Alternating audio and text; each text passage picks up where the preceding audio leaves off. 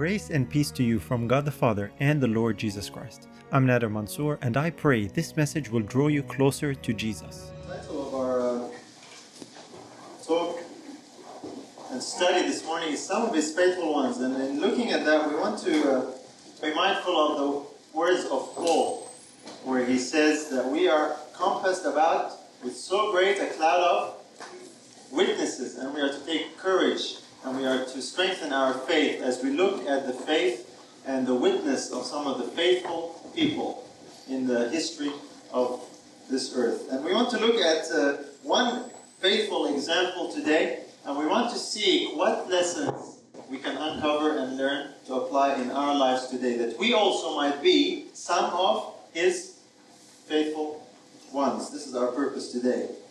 And as we begin, I just have a little story that I hope will interest the young and the not so young of us here today. And this will give us a backdrop as to what we're talking about today. And many years ago, the time had come when the Pope desired to raise funds to actually build St. Peter's Basilica. It wasn't up yet, and he wanted to build it. He wanted to build it in Rome. And so he came up with this great ingenious idea, and he sent out Friar Johann Tetzel to sell papal indulgences. Indulgences were something that you could purchase with money that would give you forgiveness of sins. You could pay, essentially, for your salvation. And so in the year 1517, Johann Tetzel appeared in the neighborhood of Wittenberg, carrying out his commission in the most insolent and fraudulent manner. He promised that when the coin in the coffer rings, a soul from purgatory springs. And you can just imagine how the people would have bought his wares. They would buy their relatives out of hell, you see, and they could buy themselves out of sin and guilt. So it was difficult for the people to resist such appeals to selfishness and to love for one's parents. And naturally, the deluded people bought his wares. You see, he made sin easy. Those who purchased those ducats of sin from the Pope, of course, wanted the value for their money, and so crime abounded wherever the pardon seller went. Now, the absurdity of this practice is illustrated in a very, very interesting story that took place that involves Mr. Johann Tetzel. One day, Tetzel had picked up a vast sum of money at the city of Leipzig from his sales. He had a box full of money. He had been selling many indulgences. And as he was in the city, he was approached one day by a man who asked him, "Could I purchase an indulgence beforehand for a crime that I'm intending to commit?" Tetzel said, "Yes, provided we can agree on the price." And so the bargain was struck, the money paid, and the absolution bearing the seal of the Pope was delivered in due form. Not long after this, Tetzel was leaving the city, well loaded with cash, when he was met by a robber who clubbed him, stole the money, and before leaving, produced an indulgence recently purchased and said, "This is the crime I intended to commit, and here is my pardon from the Pope." And he took off. George, Duke of Saxony, a zealous friend of Rome, hearing of this robber at first was very angry, but being informed of the whole story, he laughed heartily and pardoned the criminal who was already forgiven by the Pope. Such is the case and the state of affairs that resulted from the evils of the Roman Church. Now, this humorous story illustrates well the absurdity of what was taking place, the sad situation that happened. Living at that time and in that place was a man by the name of Martin Luther, who heard of the sale of indulgences, and he often spoke against them from his pulpit. But finally he was moved to action when he was met by a stumbling drunkard who handed him a certificate of indulgence as an excuse and warrant for his action. Infuriated by his blasphemous action, Luther, at noon in October of 1517, famously posted at the door of the castle of Wittenberg the 95 Theses of propositions against indulgences. And of course, we all know the story. His words traveled all over Germany and the world. And before long, John Tetzel's business came to a stop. And the attention of Rome and the Pope himself was called into question. And the Reformation was well on its way. Martin Luther, of course, is a man and a name that we closely associate with the Reformation, perhaps above anyone else. Luther, you see, had never been able to find true peace and comfort. He was a monk, and he was the best of all monks, as he describes his own self. He could never overcome his sense of guilt, despite everything that he could do, whether it be good works, whether it be prayers, whether it be penance or alms. He was burdened, and his confessor gave him a piece of advice that is probably the most useful piece of advice ever given. He advised him to read the book of Romans. And in the book of Romans, Luther discovered a truth that rocked his life. And not only his life individually, but the entire world, really.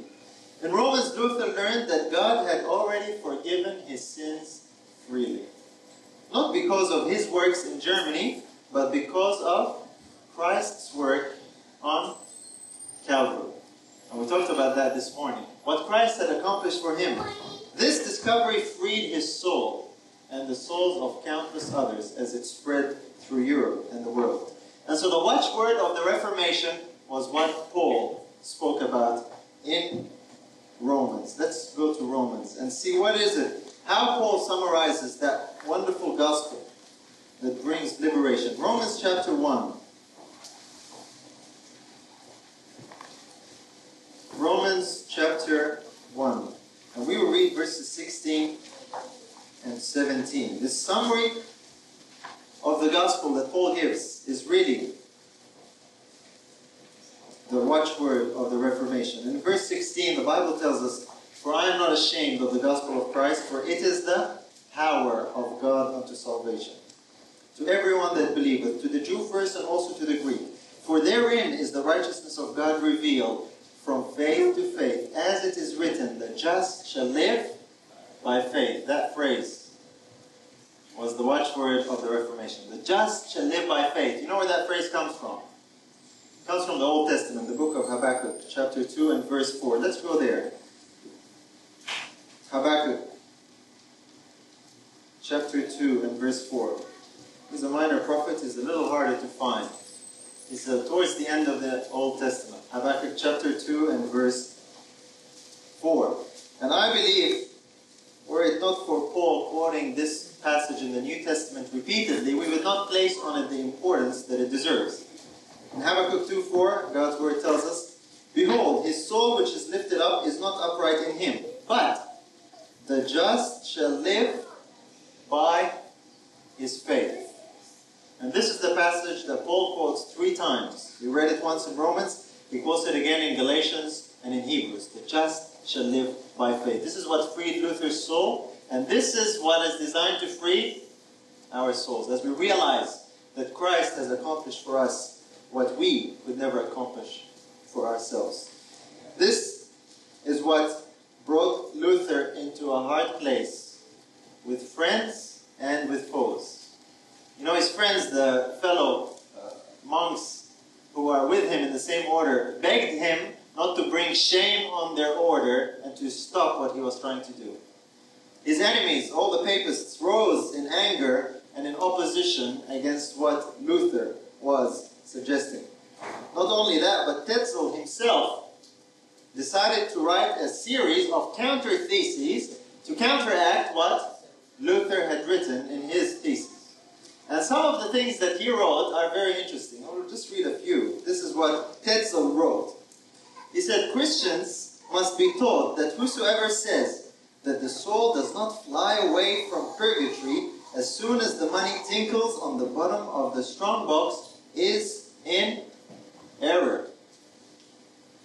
Here's another thing that he said. Christians must be taught that in matters of faith, they ought to lean and rest more upon the opinion of the Pope as manifested by his decisions than on the opinion of all wise men as drawn by them out of Scripture. And here's another one. Christians must be taught that there are many things which the Church regards as authentic articles of universal truth, although they are not found either in the canon of Scripture or in ancient doctrines. And here was the battle brought out. Will the Word of God and what it says win the day, or will the tradition and custom of man, and particularly at that time the Pope, win the day? Luther was faced with an incredible storm of persecution and opposition, as we said, both from friends and foes. And yet Luther was able to withstand all that. And he was able to earn the reputation that he has today because of what he did. We want to see how he did that. What sustained him through it all was obviously the grace of God. How did Luther come to learn, to trust, and have faith in God's grace to stand in the opposition of the strongest men in the world at the time? And the only answer is faith. And faith is intrinsically tied with the word of faith. We know in God's word, we're told that faith comes how? By hearing, and hearing by the word of God. You see, Luther had spent time in God's word. And spending time in God's word, he became acquainted with the author of the word, and his faith took hold on Christ. This is a very important lesson for us, because God used Luther to build and repair a breach in the wall of truth. He made a great work of repair. He is one of the foremost reformers in rebuilding that breach. And if we would love to do the same type of work, we must become acquainted with the word that Luther became acquainted with. Not only Luther, but all the reformers actually were students of the word. It was this solid rock on which they stood, facing the relentless opposition that came their way. And this word taught them to have faith in the author of the word. We're told that not just Luther, but Wycliffe, Huss, as well as Luther, all the reformers really, stood upon the platform of the Word of God. The whole Word of God, and nothing but the Word of God. They abandoned the sophistries of the schools and rested solely upon this declaration, which must be the basis of every true reform in all ages. While this principle was adhered to, the Reformation succeeded gloriously. When the principle was abandoned, the Reformation suffered accordingly. In the Word of God lies the strength of the work of God. And this is from the book Ecclesiastical Empire by A.T. Jones. This is a vital lesson for us. We cannot ignore it. It's a simple lesson. It's a basic lesson. We all really know it. And yet, it is probably one that we take most for granted. You see, remember, the Word of God in those days was very precious. It was very rare. Not everybody had a Bible like we do today. And I hope everybody has a Bible today. You see, back then, Bibles were a very, very rare thing. And the Word of God was actually locked up in the language of the educated only. And so the people, the regular people, had no access to the Word of God. And the Word of God, we're told very clearly in the Bible, that is one of the titles of the author of that Word. And that is Jesus Christ. And in the Word of God is where we partake of the heavenly manna, as we just sang a little earlier. To feed on the heavenly manna. To grow in the grace of what Christ has provided for us. This is what we must feed our souls on. This is exactly what Jesus told us. Let's see, John chapter 6. Very familiar verse. John chapter 6 and verse 63.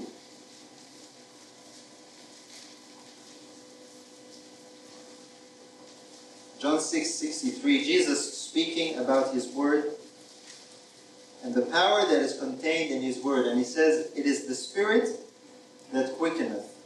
The flesh profiteth nothing. The words that I speak unto you, they are spirit, and they are life. Spiritual life comes from feeding on the word of life. Because the spirit of its author, the spirit of Jesus, is contained in those words. That spirit is also the power of Christ. His word is spirit and life. And this is why Paul says in Romans, and this is what Luther would have read, Romans chapter 8.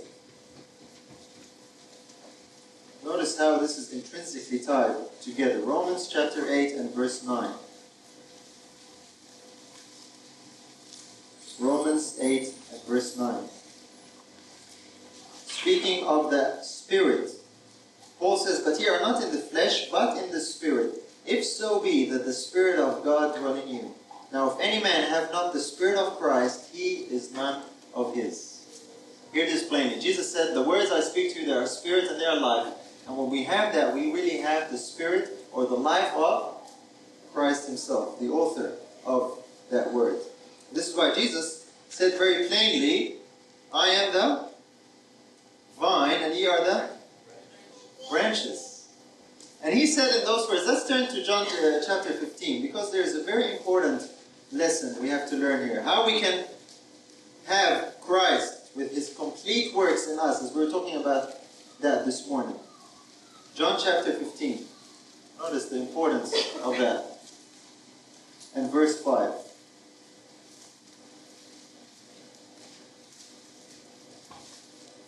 Jesus said, "I am the vine, ye are the branches. He that abideth in me, and I in him, the same bringeth forth much fruit. For without me ye can do nothing." Here's the transaction. Abide in me, and I in you. Notice how this takes place. Just a few verses later. Verse 7. Now notice carefully. It says, "If ye abide in me, and my words abide in you, ye shall ask what ye will, and it shall be done unto you." If you notice carefully, you will see that Christ abiding in us is equal to his word abiding in us. So in order to have Christ in us, we must have his word in us, because his word is spirit, his word is life. It is his own spirit and his own life. That's how we can have him dwelling in us. Luther and the Reformers had learned this truth by first-hand experience. We must learn the same truth by first-hand experience. Not because of what I am saying, but it must be your own experience and my own experience. To them it was not a theory, it was a reality, a living reality. So much so that many of them were willing to sacrifice their very own life for it. And the day will come, perhaps not too far, when some of us might be brought to the very same decision. Will we sacrifice our life for that? This is where Luther learned that truth, and this is where we are to cultivate our faith. So this is a very important lesson for us. I don't want us to miss as we look at this wonderful story. In order to be repairers in the breach of truth, we must study the Word. We must have faith in the Word of faith. Daily we must consume it, and daily we must apply it in our lives. Very often, sadly, we neglect the Word. How many times has the Word been neglected by us? Taken for granted. Left aside. Has anyone lost their Bibles before? You have to put your hand up. If you've ever lost your Bible, did you feel the terrible tragedy that it was with all your special markings and notes and all the collection over the years of your Bible, and you lose your Bible? You know, it's only when we lose something that we begin to value it. And it's sad that, I hope you found your Bible after you lost it, some of you if you have, but it's sad when you have to restart the process again almost. But it teaches us something. The Word of God is precious. It needs to be hidden, not just in the book, but needs to be placed in the heart. You see, back in those days, Satan was very busy going about the business of burning the Bibles. That's why the Bibles were very few and far in between. And the reason for doing that was to keep people from reading it. Today, Satan is still burning the Word of God, but not using fire. The question is, what is he using in your life to keep you from reading God's Word?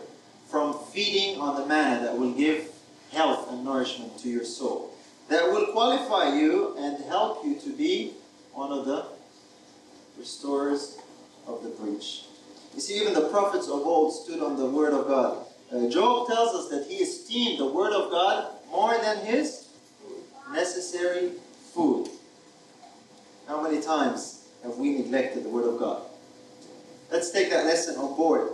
Because we are told that in the last days God will have a people who will value God's word above all things. This is what we're told in Spirit of Prophecy, Volume 4. God will have a people upon the earth to maintain the Bible and the Bible only as the standard of all doctrine and the basis of all reforms. The opinions of learned men, the deductions of science, the creeds or decisions of ecclesiastical councils, as numerous and discordant as are the churches which they represent, the voice of the majority, not one or all of these should be regarded as evidence for or against any point of religious faith. Before accepting any doctrine or precept, we should demand a plain, "Thus saith the Lord," in its support. We're told that God will have a people of that caliber. And the question is that you? Is that me? As we look at the lessons of the Reformers, we find an illustration of those who stood on the Word of God, what it will put them through. So let us diligently, in private, read and feed on the Word of truth. Looking at the Word of truth, another question that was brought out in the Reformation was a question of authority. In his debate with Dr. Eck, Luther was questioned and challenged with the authority of the Church of Rome. Dr. Eck said Luther must submit to the authority of the Church of Rome because it was supreme in matters of faith. And Luther replied to Dr. Eck in the following words. He said, "The Reverend Doctor flees before the Holy Scriptures as the devil does before the cross. For my part, with all due reference to the Fathers, I prefer the authority of Scripture and recommend it to our judges." This is a very, very important question that was brought out in the Reformation. The question of authority. And Luther was seen as rebelling against the authority of the church. But Luther had learned that there is a higher authority that resides where? In the Word. You see, God has told us that. Let's come to Psalm chapter 138. Psalm 138. And as we learn of the authority of the Word, it does something to us. Psalm 138 and verse 2.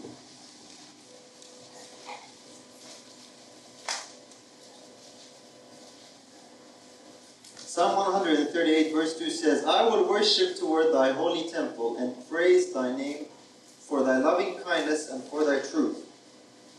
For thou hast magnified thy word above all thy name." What has God done? He has magnified His word. What's magnified mean?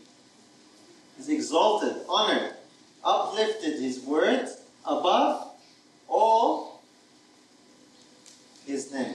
Isn't that an interesting verse? What does that mean? Is God's name holy and reverent? Is God's name to be taken lightly at all? We are to respect. We're not to blaspheme God's name. We're to honor it because God's name represents Him. God says He has exalted and magnified His word above all His name. With that comes the authority of the author of that word. Luther recognized that, and so he was not doubtful when he stood and referred Dr. Eck to the authority of the word. He said, "I have a higher authority for what I'm doing. It's higher than the Church of Rome." And it was this principle that really questioned the entire papal system. This was the power of the Reformation. This was the vital principle that undid the iron fist that Rome had held over people. And for us today, the same principle applies. As we read and as we feast on the Word of God, we are also to recognize the power and the authority contained in the Word of God. This authority is above all the authority assumed authority of men. And when the enemies of Luther appealed time and again in defense of doctrine to the authority of the church, Luther always referred them to the authority of the Word. And so the familiar phrase, sola scriptura, the Bible and the Bible only, was the watchword of the Reformation. Why? Because the question of who decides doctrine, who has the final say, was being challenged. Is it the church or is it the Word of God? And we're told that God's people also must implement that principle. In the book Acts of the Apostles, we have the following very interesting statement. It says, God's Word must be recognized as above all human legislation. A thus saith the Lord is not to be set aside, for a thus saith the church, or a thus saith the state. The crown of Christ is to be lifted above the diadems of earthly potentates. And the time will come very, very soon when that challenge will come home to some of us. When God's Word, a thus saith the Lord, will be set against a thus saith the church, or a thus saith the state. And we're told that we are to honor and recognize the Word because we recognize its authority. And just like Peter and the disciples, when they were preaching the resurrection of Christ and they were asked, not too kindly perhaps, by the Pharisees, to cease and desist. Remember what Peter said. He said, we cannot but speak the words which we have seen and heard. And this is what we're told for us as well. We are to go forward in Christ's name, advocating the truths committed to us. If we are forbidden by men to do this work, then we may say, as did the apostles, whether it be right in the sight of God, to hearken unto you more than unto God, judge ye, for we cannot but speak the things which we have seen and heard. This can only come from an intimate knowledge of the author of the Word and the intrinsic authority that lies in that Word. The Reformers recognize this, and we are to recognize that. But this does not come on the spur of the moment. This comes from a regular diet of spiritual manna. A regular diet of spiritual manna. This is a diet that we cannot fast from. You know, we're told that fasting from physical food is good every now and then. Not so with the spiritual manna. You need to have a constant intake of spiritual manna. Otherwise, we suffer spiritual indigestion. You see, our actions and the things that we do are motivated by our conscience. And the highest authority for our conscience must be nothing but the Word of God. And so when our conscience, as Luther's was, is captive to the Word of God, it will dictate our actions. It will move us to do those things that God desires. This was the principle, not only of Luther, but of all Reformers. Tyndale and Frith, Latimer, the Ridleys and the Wesleys, and many others all recognized that. Luther was one of the pioneers. He had some before him, but his name stands as one of the greatest. So this high calling we must remember. This is why it is vital for us to study God's Word properly so that we can rightly divide the Word. Because it would be a great tragedy to stand up and promote what we believe is truth on the authority of the Word when we are not dividing it correctly. That's why we're admonished many times. We must carefully divide the Word of truth. We must discern what is truth and what is error. So this is an important lesson for us as well.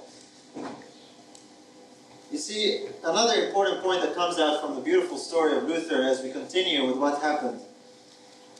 Luther was a man that was challenged many times, and as a result, he became acquainted with the author of the Word, and his acquaintance led him many times to engage in communion with the author of the Word.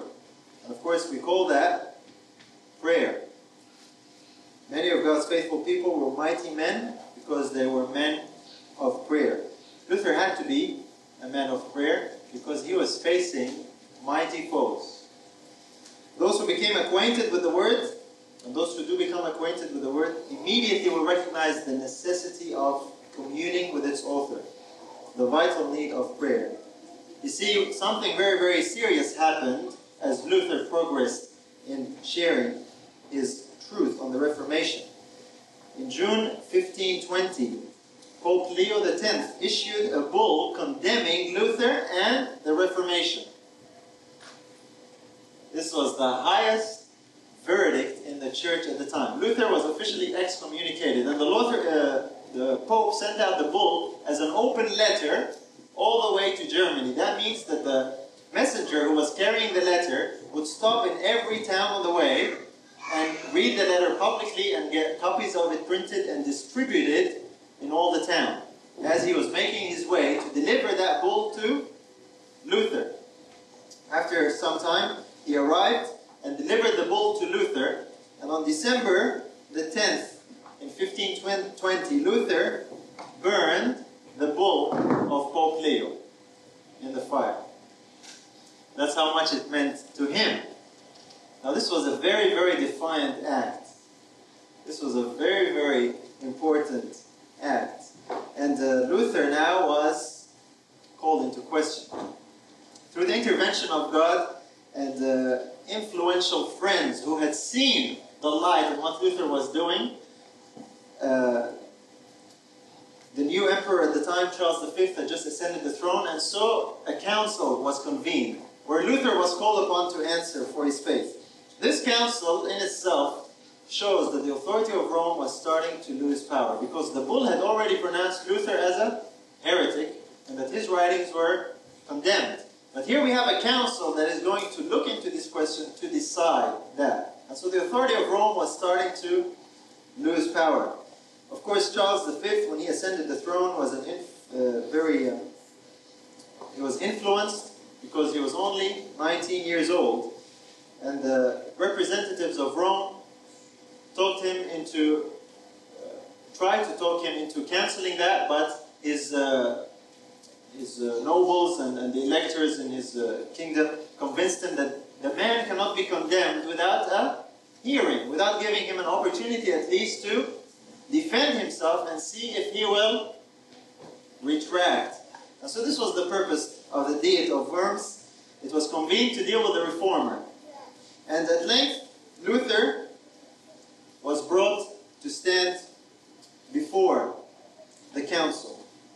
And the emperor, of course, was there, and all the nobles and all the great men of the kingdom were there. It was a very, very impressive place to be for a humble monk who was used to sleeping on the floor and eating dry bread.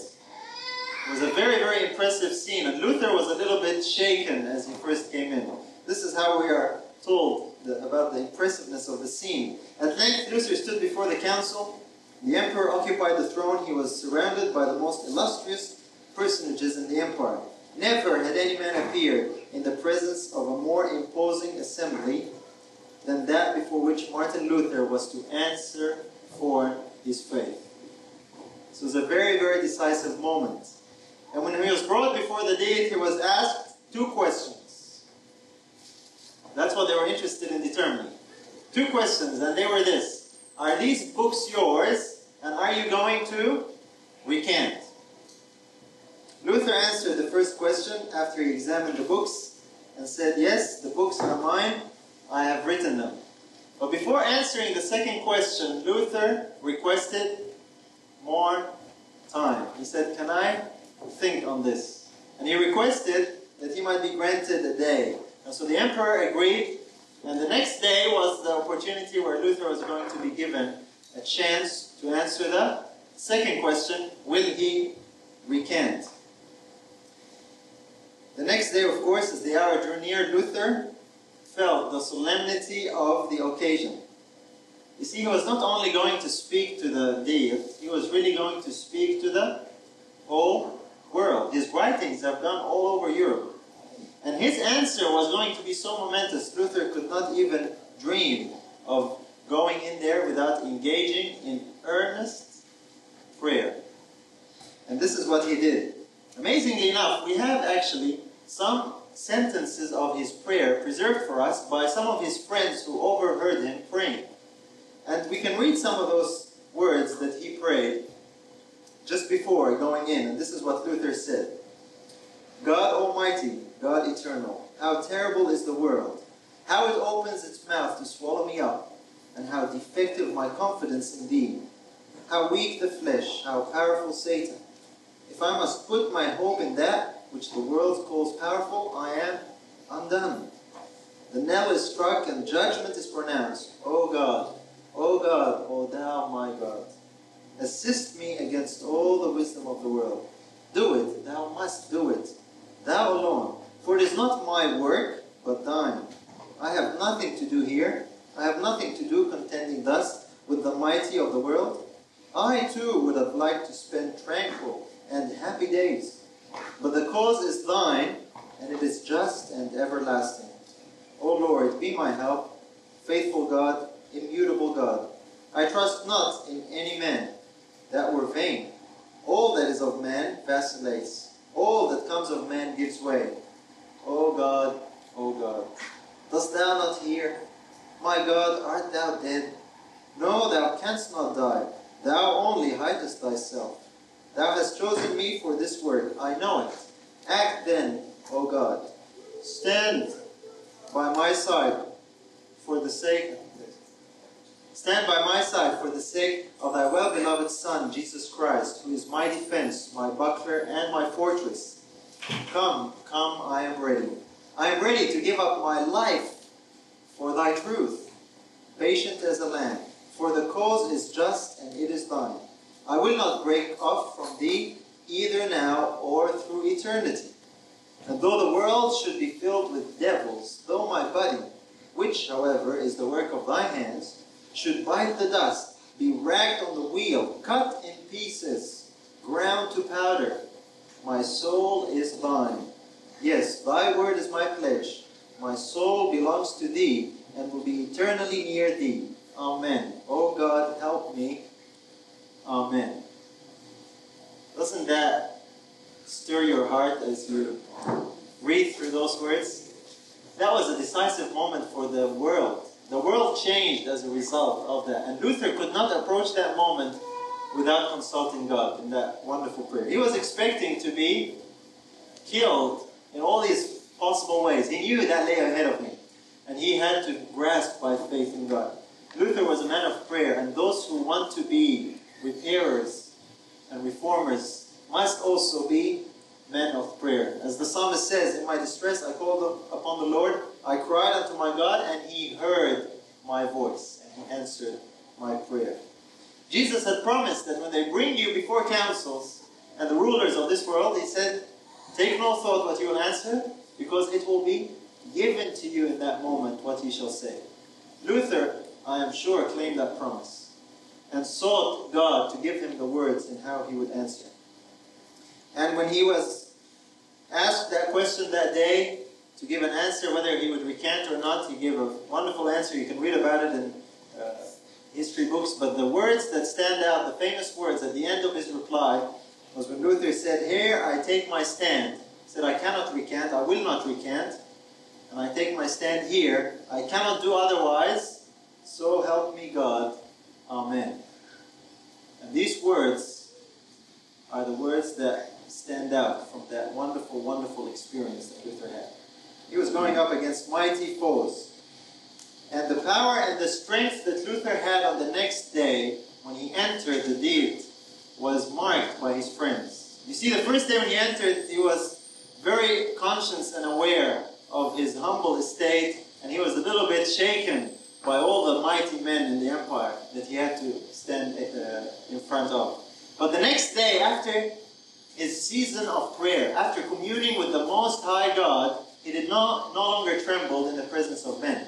And that marked difference was noticed by his friends and the people that were present. On his countenance, he had a calm, he had a peace, he had a faith and trust in God. And he took his stand. And this power that aided Luther only came through prayer. This was the power that enabled him to do that. He had communed with his Savior, and his Savior imparted to him what he promises to impart to each one of us, the author of the Word. This is what we're told in Spirit of Prophecy, Volume 4. From the secret place of prayer came the power that shook the world in the Great Reformation. There, with holy calmness, the servants of the Lord set their feet upon the rock of his promises. During the struggle at Augsburg, Luther did not fail to devote 3 hours each day to prayer.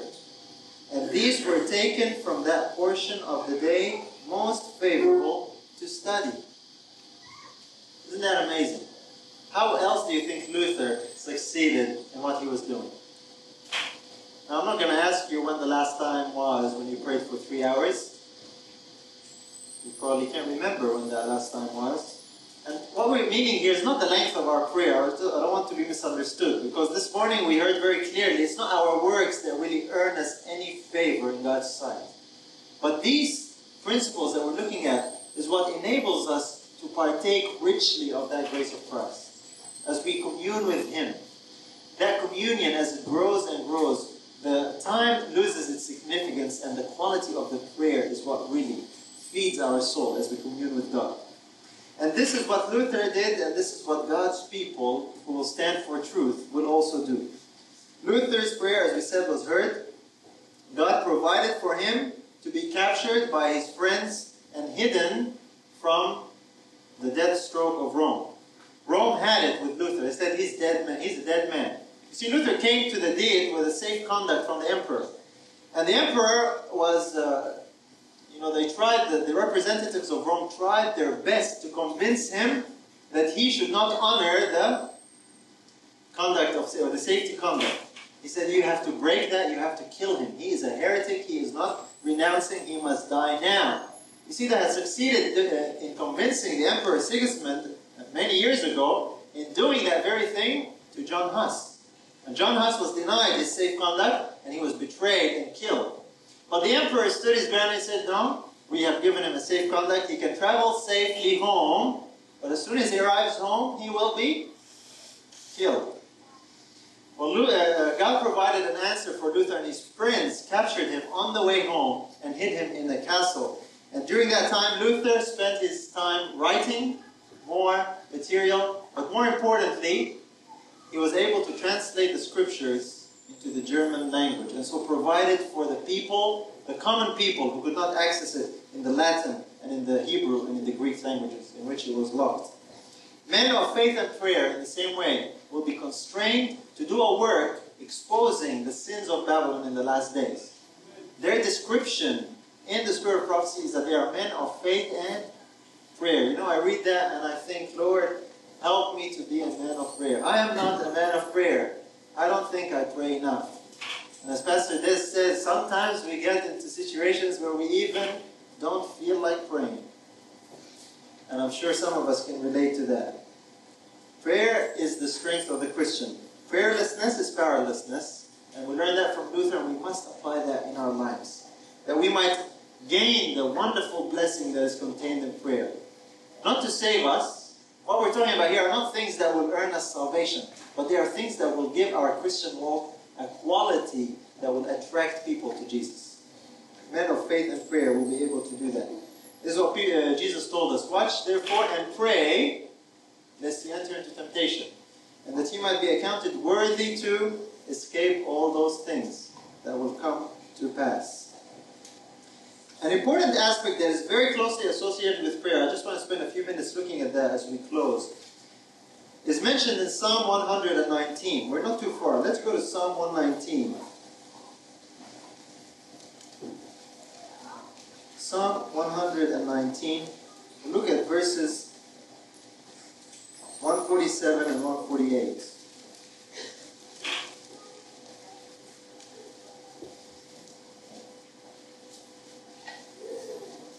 Praying and reading the Word. We'll look at something else. Psalm 119, reading from verse 147. It says here, David says, I prevented the dawning of the morning and cried, I hoped in thy word.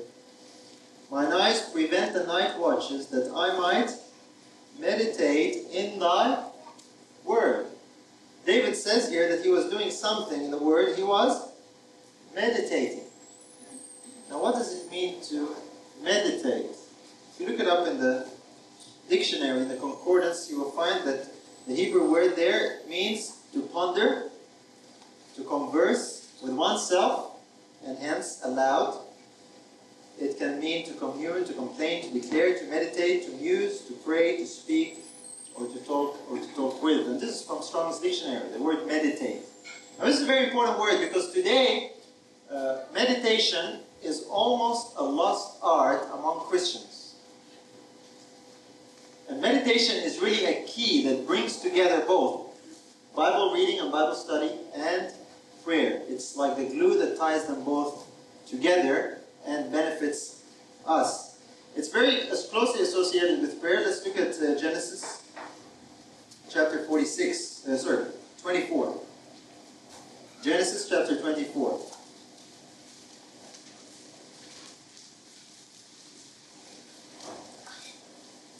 As we go to Genesis 24,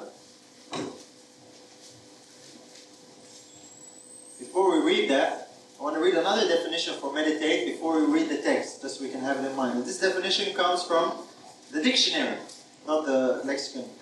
And this dictionary, 1828, Noah Webster's dictionary, tells us that meditate means, notice carefully, to dwell on anything in thought, to contemplate, to study, to turn or revolve any subject in the mind appropriately, but not exclusively used of pious contemplation or a consideration of the great truths of religion.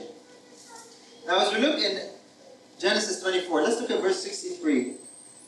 And in verse 63 we have the story of Isaac, who was waiting for his bride that he had never met to arrive from the land of his ancestors. And we're told that he went out to do something in the field. Verse 63 says, "And Isaac went out to meditate in the field at the eventide, and he lifted up his eyes and saw, and behold, the camels were coming." Now if you look in your margin, you'll find that the word meditate is also said to be what?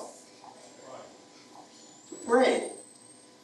So meditation and prayer are really synonymous and directly linked together. In other words, when we think and dwell on spiritual things, when we meditate on them, when we turn them over in the mind, this is communing with the author of these thoughts and these words.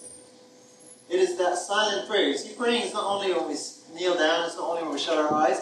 We can be engaged in active prayer in our day-to-day activity through meditation. Now, I want to make it very clear that meditation today has a very, very popular counterfeit. The true meditation, according to the word, is directly opposite to the false meditation of Eastern religions. You see, to meditate is to think and dwell on spiritual truths. It's to keep the mind in communion with God by dwelling on His thoughts. Eastern meditation, on the other hand, suggests that we must empty the mind of everything. Totally empty the mind. But true meditation, biblical meditation, is the exact opposite. It is to fill the mind with Scripture. It is to think and fill the mind with the thoughts that God has inspired. Notice how else it's associated with Scripture. Let's go to Joshua chapter 1. Joshua chapter 1. And this lost art, we must revive again. Joshua chapter 1. Just after Deuteronomy, Joshua chapter 1. Notice how God instructs Joshua as we look at this important aspect. Verse 8. It says, "This book of the law shall not depart out of thy mouth, but thou shalt meditate therein day and night, that thou mayest observe to do according to all that is written therein. For then thou shalt make thy way prosperous, and then shalt thou have good success." Here we see meditation is linked with prayer, and it's linked with the law, or with the Bible. And that's what keeps the Word of God active in our day-to-day life, to meditate on the Word. This is why in Psalm chapter 1, the Bible tells us, "Blessed is the man that walketh not in the counsel of the ungodly, nor standeth in the way of sinners, nor sitteth in the seat of the scornful, but his delight is where? In the law of the Lord, and in his law doth he meditate day and night." Meditation. He keeps the Word with him. He doesn't just read it and leave it, but he keeps his mind actively engaged, meditating on it. And this is, of course, the counsel that Paul gave to Timothy as well. He told him to preach the gospel and to also meditate on these things. Meditation is something that we need not lose in the bustle and activity of our day-to-day life. This is how we can keep the Word of Christ dwelling richly in us. This is what the Reformers did. This is what we can do by God's grace. That will enable us to be used by God as repairers of that breach. If we don't bury the good seed in the heart, we will not be able to reap the harvest. And the purpose for these things that God has given us, reading the Word, praying and meditating on it, is to enable us to have that sustaining grace that will give us victory over our ancient foe that we sang about. Our ancient foe who seeks to work us well. You see, we sang that song, The Mighty Fortress, that was written by Luther. Powerful, powerful words. And the Word of God is our weapon against that. We must keep the Word of God in our hearts. But you see, even great men make mistakes. And as we look at the example of Luther, we must also recognize that Luther is not a perfect example. Even Luther made mistakes, as well as many other reformers. Their mistakes were in using the very same tactics that were used against them. Even the Protestant movement turned its persecuting power against those who are advancing further into the truth. And we won't have time to go into all that now. But the Anabaptists were a group of people who were known for their deviant and heretical ways. They were so heretical that they actually baptized adults by immersion. They dared believe that the soul, when it is dead, it is asleep. There is no immortality of the soul. And some of them even kept the Sabbath. You see, even the Reformers thought that this was so different, so, far out, that they sanctioned in their councils decisions to persecute the Anabaptists. And the Anabaptists were tortured, they were persecuted, and one of the most common ways in which the Anabaptists were put to death was by drowning. Luther himself was worried that he would be classed among the Anabaptists, and so he did not wholeheartedly accept some of the things that they were saying. I'm not trying to paint Luther in a bad light. Luther was a human being, and we also are human beings. And even though Luther was chosen by God to do a great work, that does not guarantee that he will always continue to do a great work. He must always keep those principles that we talked about in mind. We also must keep those principles in mind. It's a danger for us all. That's why Paul says we must examine ourselves to see if we are in the faith. Daily we must examine ourselves. And the fact that we have truth or have been used by God to promote truth does not guarantee us anything. This is a warning and a lesson for us. We are told very, very plainly that we, in testimonies to ministers, we may have long followed the narrow path, but it is not safe to take this as proof that we shall follow it to the end. Yet how many times we are tempted to think that, well, we're on the right track now, and we have a sense of confidence. There's no guarantee that because you believe truth, or that you have been used by God even, there's no guarantee that you will continue and follow that path to the end, except if you continue in the same way that you started, by keeping a recognition and a realization that God's Word is the source of power. He is the author, not us. And we do not become wise enough after a while to make decisions on matters of truth. And this is how we can also come to a point where we can reject truth, if we become overconfident in ourselves. This was the trap for the Reformers. Some of them fell in it. Let us be careful as we apply the lessons of the Reformers to learn also from their mistakes. So let us learn those precious lessons, if we are to be some of His faithful ones today. Let us feed on the Word of God. Let us make it our daily food.